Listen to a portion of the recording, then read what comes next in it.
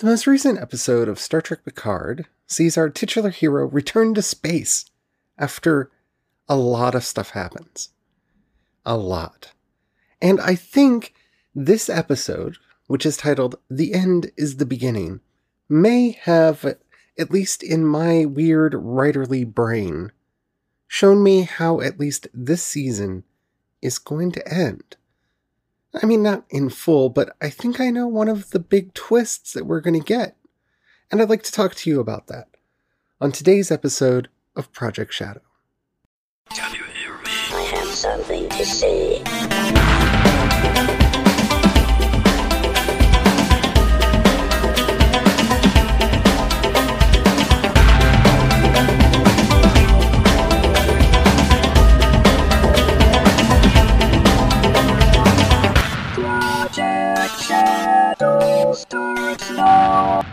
Hello everyone, how are you doing today? My name's Charlie. You might know me better as sci-fi fantasy writer C.E. Dorset. And yeah, it's time to talk about another episode of Star Trek Picard, episode 3, and I am loving this series. And I think I saw something. I think I might have a clue. But before we get into all that, if you haven't already, please do take a moment to rate this podcast in whatever app you're listening to me on. It really does help out a lot. It tells the algorithm to share the podcast with more people. The more people that listen, the bigger the community. The bigger the community, the better the chance we have of actually communicating with each other. And after all, that's why I do this in the first place. Thank you to everyone who has already done that. Alrighty, Star Trek Picard, episode 3, The End is the Beginning. This is kind of a literal title to the episode in that by the end, we have them going off into space, which we knew was eventually going to happen, but I'm hoping it doesn't have to do with time travel or any of those other things, because the thing I hate most in Star Trek is when time travel happens. But you never know, and we will see, won't we? Alrighty. A lot of things happened in this episode. I really liked it. We finally got to meet Raffi. Like, we kind of got to meet her a little bit in the last episode, but we really got to meet her in this episode. I like her a lot. Michelle Hurd does a wonderful job. I mean, the sheer pathos. I mean, I connected with her so hard. And I love how she calls Picard JL. I love that. I don't know why I love that, but I do. There was something just beautiful about that. Hugh makes his return in this episode. I like that they remembered to put in the scars from where his implants were removed. I kind of wish we would have gotten at least a hint of what he's been up to in the interim since we last saw him, but we at least now know where he is and what he's doing. And we'll talk about that a bit more in spoilers. And of course, we got to meet Chris Rios. And we'll see. I'm going to talk about him a bit more in spoilers too in just a minute, but there's been a lot of talk about him being Star Trek's answer to Han Solo. No. One, he seems like he might actually be capable of doing stuff, and for those of you who forget, Han Solo was a buffoon. Chewie was the capable one. Han Solo was not. Stop trying to make Han Solo into something that he never was. Anywho, interesting character, intriguing backstory, which in some ways I kind of hope pays off, and in other ways, I don't want everything to be related, but I do like the idea, the possibility that he may be a window to further stories to come. That once we wrap up the story with Bruce Maddox and the robots, he may be the one who shares, who takes us off into yet another direction. Because, yeah, we'll talk about that more in spoilers. So yeah, I don't think there's really much else I can talk about without going into the spoilers. I really liked this episode. I enjoyed it, and yeah. So, if you haven't seen Episode 3 of Star Trek Picard, The End is the Beginning, and you do not want to know anything that happens in this episode. Spoilers are incoming, so you might want to go watch it and then come back and then we'll talk, alright? Spoilers are incoming in 5, 4, 3, 2, 1. You have been warned. Alrighty, so there was a lot that I enjoyed about this episode and some things that I found a wee bit annoying. The biggest one is basically towards the end where we get this hint that there may be some time travel involved, and please don't let that be the case. Please don't let that be the case. Please don't let that be the case. Please don't let that be the case. Okay? Okay. So we finally... Sorry, I really don't like the time travel episodes. They don't... With the exception of City on the Edge of Forever, which was really good and really well done because Harlan Ellison wrote it, I struggle to find another good time travel episode. Trials and Tribulations, because it was funny. But yeah, time travel doesn't go well, and I don't like it. I don't want it. One thing that I should have covered before I went into spoilers, so sorry about that. A little bit of housekeeping. I had been wondering what happened to Jean-Luc's family. Okay, there are 2 movies that I don't really like, and of the Next Generation movies, and I don't watch them that often, one of which is Generations. And I had it pointed out to me that in Star Trek Generations, when Picard's having his weird breakdown when he's in the weird ribbon thingy, that, he makes mention that they all died in a fire. That Rennie, his brother, and his sister-in-law died in a fire. And I remembered that when it was pointed out to me, but I took it as like some weird hell dimension interloping into his brain from being in the weird space cosmic ribbon thingy. Because, yeah, this is the 24th century and fire suppression tech is a thing. And even though his brother was kind of a Luddite, like it didn't make sense to me when I heard it in the story, and I kind of pushed it out of my brain. And Generations is something that I don't watch all that often. Well, let's be honest, I probably haven't seen that movie since it came out on VHS.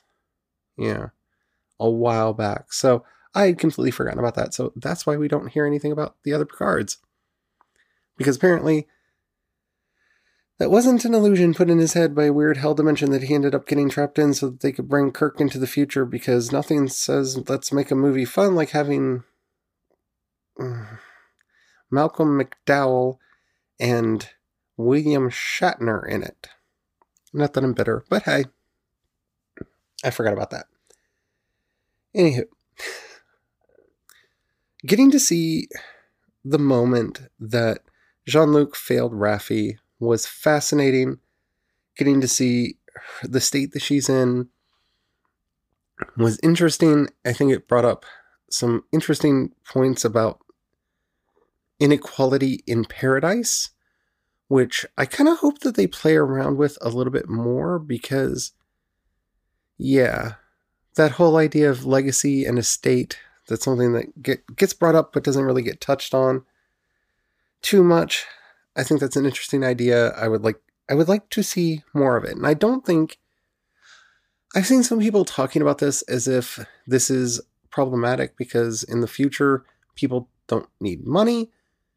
And yeah, Star Trek has very much established that, at least in the Federation and on Earth, money is not something that people need. But if you look at Raffi's backstory, what actually happened to her was a complete destruction of her reputation. So she's living out at the Vasquez Rocks, possibly not because that's the only place she could afford to live, but because it isolated her from the people around her who saw her as crazy. That reputation is the real capital that exists by the time of Star Trek, and because of the events that led to her and Picard leaving the Federation, leaving Starfleet, it ruined her reputation in such a way that it made it hard for her to find accommodations where she felt okay being around the people there, that there was some sort of social harassment that led to her living in, I believe she referred to it as a hovel. So, but I would like to see much more about that. I'd love to see that built out more. But, oh my goodness, Michelle Hurd's performance, brilliant. Her chemistry with Picard is wonderful. With Patrick Stewart, I really can't wait to see where this character goes. I am excited about it. I don't want to talk about Free Cloud too much, but my theory is, and we'll know next week because that's where they're heading, I'm assuming this is either going to be a Borg colony, thus Free Cloud, or it's going to be a Romulan colony and the home of the new Romulan Republic, one of the other Romulan factions. We already have a sense that this is where we're going to meet one of the other Romulan factions, but we'll also probably meet 7 of 9 there. Just a theory, just a feeling. That's all I can really say about that right now. Now, getting into some of the more interesting things that happened in the episode. We get to meet Chris Rios. He's an interesting character. I think we're going to have to see where he goes. Picard finds that he is reading a book called The Tragic Sense of Life. This is a book that, to me, kind of embodies the spirit of this series. Basically, the premise of the book, it's a philosophical book, and the premise of the book is, because we all know that we're going to die, we should more or less abandon logic and reason and live according to our passions. We should live our best life now, because we know that our life is going to end. This has kind of been Picard's raison d'etre this season, and I think we're going to see that with Rios being his as well, and it's kind of going to be the guiding principle that gets all of our characters through this season, at least. Rios was the XO, the executive officer on the Ibn Majid. I looked that up. It was a heavy cruiser. Ibn Majid was a cartographer, navigator. He wrote a lot of books about sailing. He was known as the Lion of the Sea and the Shooting Star because of his bravery at sea. And he may or may not have helped Vaso da Gama, I can never say his name right, make his way to India in the first oversea route between Europe and India. So, I don't know what that has to do with anything. It may just be an interesting name that they decided to give the ship, but I have a feeling that that's going to have something to do either with, because you can just see all the references they're trying to bring in. This has something to do either with the Briar Patch, or maybe with the remnants of Borg space. Something bad happened on the Ibn Majid, because we know that its captain ended up with his brains splattered across the bulkhead, and Starfleet has erased any record of the ship existing. So, yeah, I need a backstory. But because, it's named after this famed navigator who was one of the people who helped figure out weather patterns and all this other stuff for the sea and for navigation, it feels like, even though it's a heavy cruiser, the fact that it's named after him meant that it was there to maybe figure out the Borg network, the transwarp conduits, maybe? Something. Personal theory. We'll see how that pays off.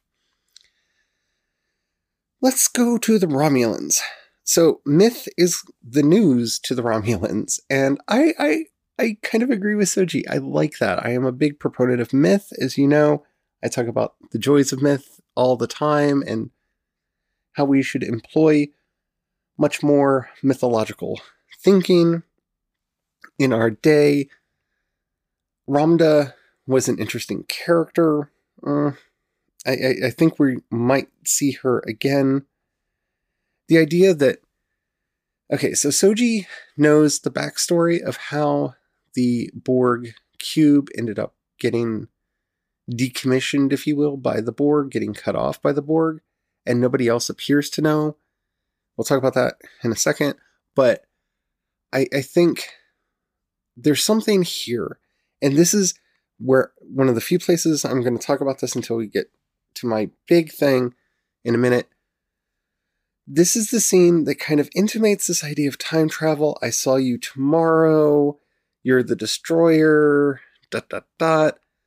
I think one of the things that we're going to learn is how we ended up with the Romulans and the Raymans. I think we're going to learn how we ended up with the twins, that's going to be a big part of what's going on here and how this story unfolds. And I'm hoping that we don't have one of these robot twins going back in time and founding the Borg. I'm hoping that the Romulans don't have anything to do with the founding of the Borg. We'll see. I do, though, have a theory that the Romulans met whatever made V'ger. And that is why they don't like AIs. But I can't prove that yet. But we never do run into the race that repairs V'ger. And we don't know how long V'ger was on his journey back after having been reconstructed, and we don't know exactly when the Romulans did their thing. So, yeah. I mean, it could have taken V'ger hundreds of years to make his way back. Because as we find out, basically Voyager got hit by one of these alien ships. They repaired V'ger and sent him out on his way. And then he slowly makes his way back to Earth, and we have Star Trek I, the motion picture. I'm much more hoping that the story we're going to get revolves around that, and not that the Romulans created the Borg, or that we have some weird time travel thing. I don't want either one of those to be true. I don't. I just don't. And I know I'm starting to sound whiny, so I'm going on. Okay. The last thing that I want to talk about is Dr. Agnes Jurati. She is not who she seems. She's not. And I can tell you that she's not for two reasons. Well, for several reasons. Number one, Ramda and the whole discussion of the false door. I'm going to dig into that in a second. But yeah, there's this whole idea of, like, you cover your face, you hide who you are. How did she get How did she get a weapon? She just had a weapon, and she's weaseled her way in. We don't know what Commodore O talked with her about. So I have two theories as to who Agnes Jurati really is, because I don't believe she is who she says she is. Her story is kind of like Dodge's, to perfect. She just happens to be there. She just happens to know all these things. She happens just to be this sweet and unassuming person. I think Agnes Jurati is most obviously, and why I don't think, hopefully, well, we'll see if this is the answer, that she is a Romulan or a Starfleet spy. She may be a part of the Zhat Vash, or she was recruited by Commodore O for this mission. I think she could have still been recruited by Commodore O, and the second half of what I'm going to say, the other theory of mine, could be true at the same time.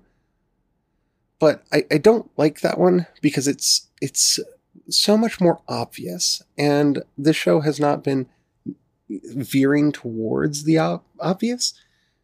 So my second theory is that she is actually a Mark I Maddox type android. Remember, we don't have anything but her say as to who she is and how she got to be where she is. That's it. We only have her word on it. That's it. Nothing else. And this whole idea of the false door, what if Daj and Soji are the false door, And the actual destroyer, the actual one that we need to be watching out for, is the one around the back, the one that we don't recognize. It's actually Agnes. She's actually the android that we have to watch out for. And that's how she knows so much. That's how she recognizes the thing. And that's how all of this comes about. She's actually a robot. And nobody else knows it. I don't even think she knows it yet. But she feels a call to go back to Maddox. And I think that's because Maddox is in communication with all of the androids that he made. When Daj and now Soji have contacted their quote-unquote mother, I think they're actually calling some kind of a comm frequency that's actually a drop point. And they're talking to a hologram, but at the same time they're talking to the hologram, they're basically getting a firmware update that new data is being both extracted and downloaded into them via the interface. And that's why we see Soji and Daj both kind of collapse after this. It's a reboot to refresh with all the new information in there. That's how Soji knew everything that she knew. It's this unconscious conversation with Maddox. That's what it is. Personal theory, can't prove it, but there you go. Agnes Girardi is a Mark I Maddox type android. She's actually the one that we have to watch out for.